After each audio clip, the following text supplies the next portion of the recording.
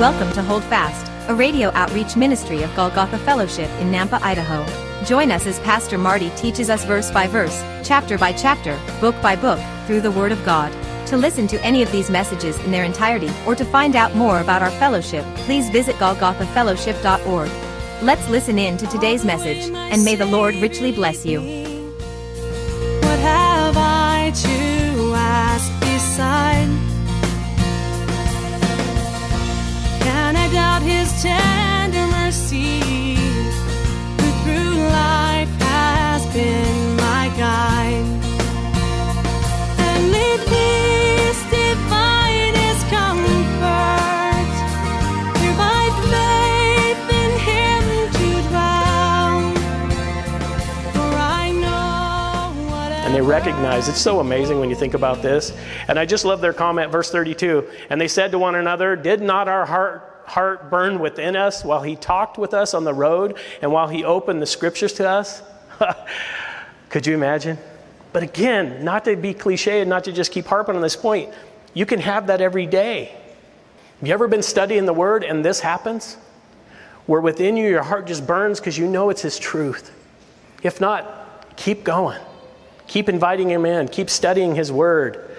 Because the Holy Spirit does lead us into all truth. And this, again, with God's Word being perfect, understand this. As Jesus went through that study with these men on the road to Emmaus, you know He probably talked about Genesis 3:15, the first scripture that prophesied Him. He probably went into Isaiah 53, that all of our transgressions were put on this one, the Lamb.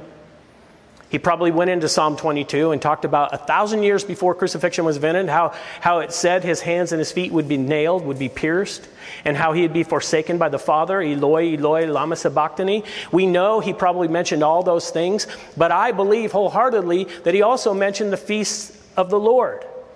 Because the volume of the book speaks of Him.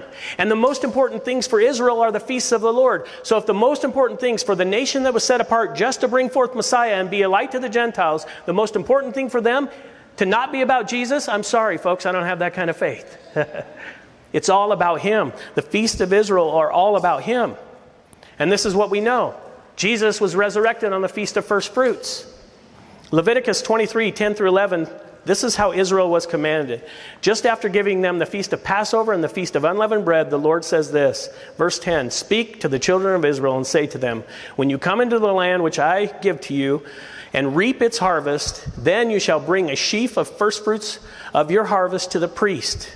Verse 11, he shall wave the sheaf before the Lord to be accepted on your behalf. On the day after the Sabbath, the priest shall wave it. Do you understand? The day after the Sabbath is Sunday, after Passover, after unleavened bread. They were to take a sheaf. A sheaf is just a bundle of wheat. They bind it together, and they were to wave it as a faithful offering and a thankfulness of more to come. It was a handful of offering that would give a display of more to come and a thankful heart. And so this is what happened. This is the first fruits of Israel. This is the Feast of First Fruits.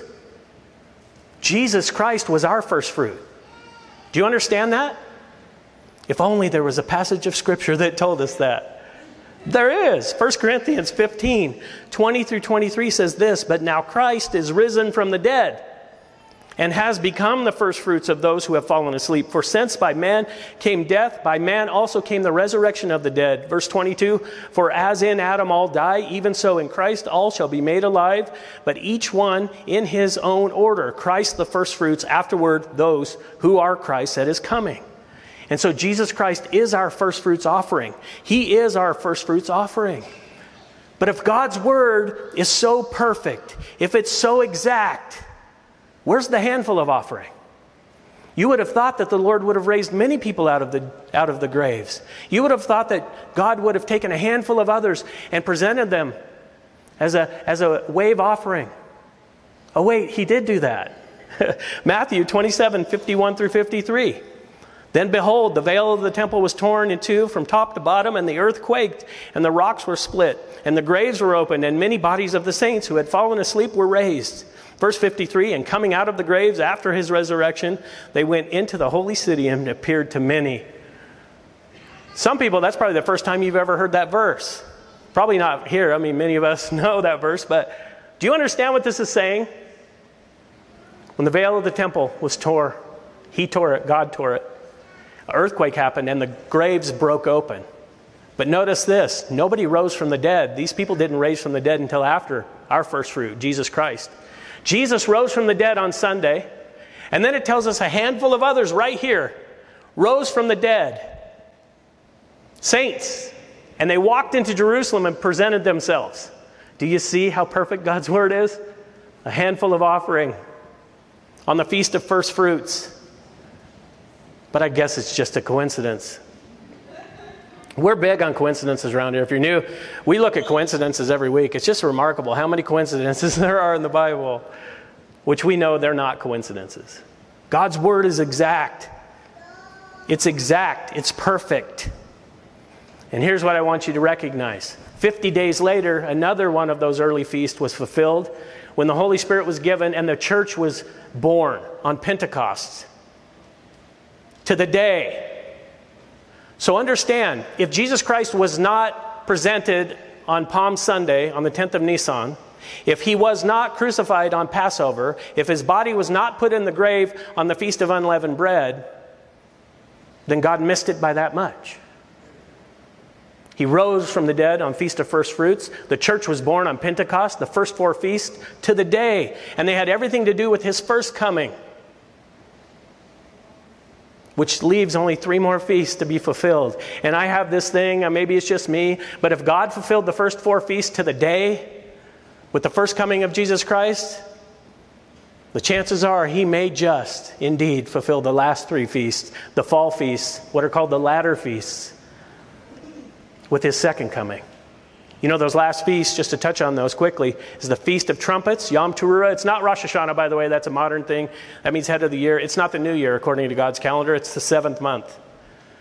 It's a time of celebrating the first day of the 7th month. They were to blow trumpets, Yom Teruah.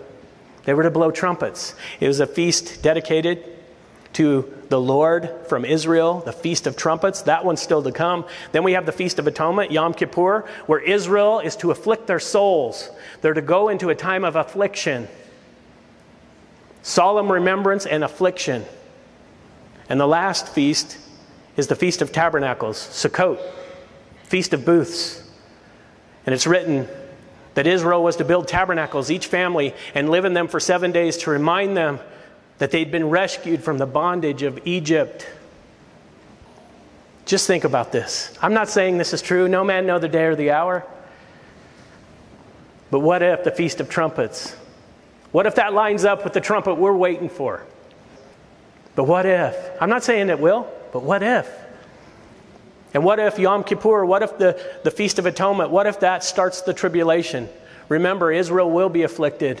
It's the time of Jacob's trouble. And we know there'll be some gap between the rapture and the beginning of the tribulation, because we know from Thessalonians the Antichrist can't come to power until the church is removed.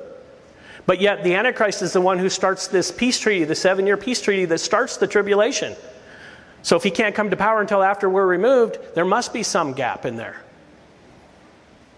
I don't know if it's a day, a month, a year, I don't know. But what if that starts the tribulation? And what if, just what if, the Feast of Tabernacles, which is the only feast, by the way, that will continue to celebrate in the millennial kingdom, every nation on earth. But what if it lines up with the second coming of Christ, when he will come and once again tabernacle with you and me and with the entire world and rule and reign? What if? Aren't these amazing and wonderful things to ponder? I don't want to be one of those when Jesus shows up says, you should have known from the scriptures. You should have known.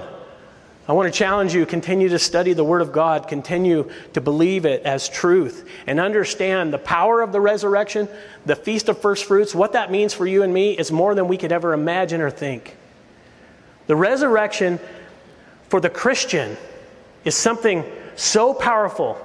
Without the resurrection, we miss a lot. And understand, they came to these 2 men on the road to Emmaus after this Bible study. They went back to the disciples, and the disciples still didn't believe them. I don't want us to be like that. And I also want to, as we close today, as we get ready for communion, I want us to concentrate on what the resurrection really means. Pastor John Corson wrote this, and I found it. I went looking for it because I remembered this. It really impacted me when I read it. I want to read this to you as we get ready for communion, but listen to this. The resurrection proves the validity of Jesus, the validity of his sacrifice, because without it, we would never know if his work on our behalf was accepted. Then it would be a toss-up between believing Jesus, Buddha, Muhammad, or any other self-proclaimed prophet or guru. The resurrection places Jesus in a different category than any other so-called holy man. Secondly, the resurrection not only proves the validity of his sacrifice, but it provides the ability for us to live in Christ. The Christian life is not a matter of trying to be a good Christian or even imitating Jesus. It's not imitation, but rather impartation. That is, Jesus is alive. He rose again, and he sends his Spirit to come and dwell in me, to tell me what I should do, and then to give me the power and the ability to do it. That's why the resurrection is essential.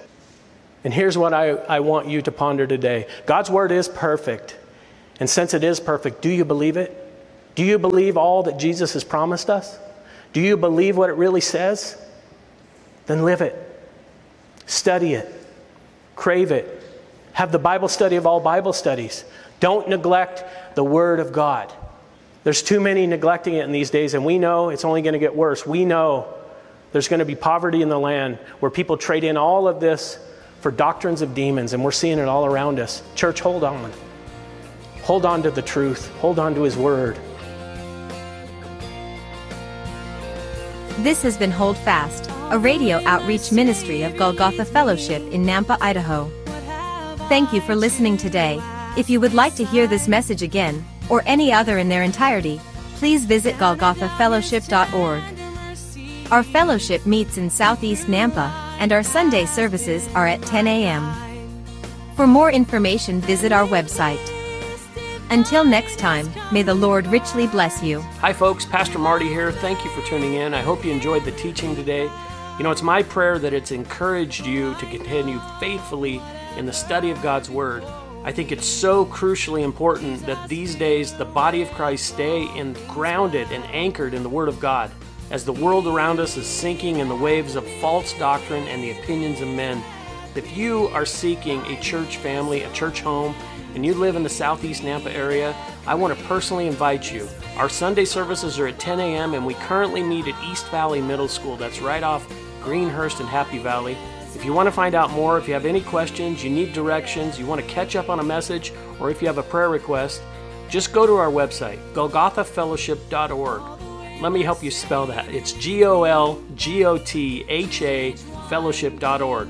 Until next time, may God bless you, and remember to hold fast.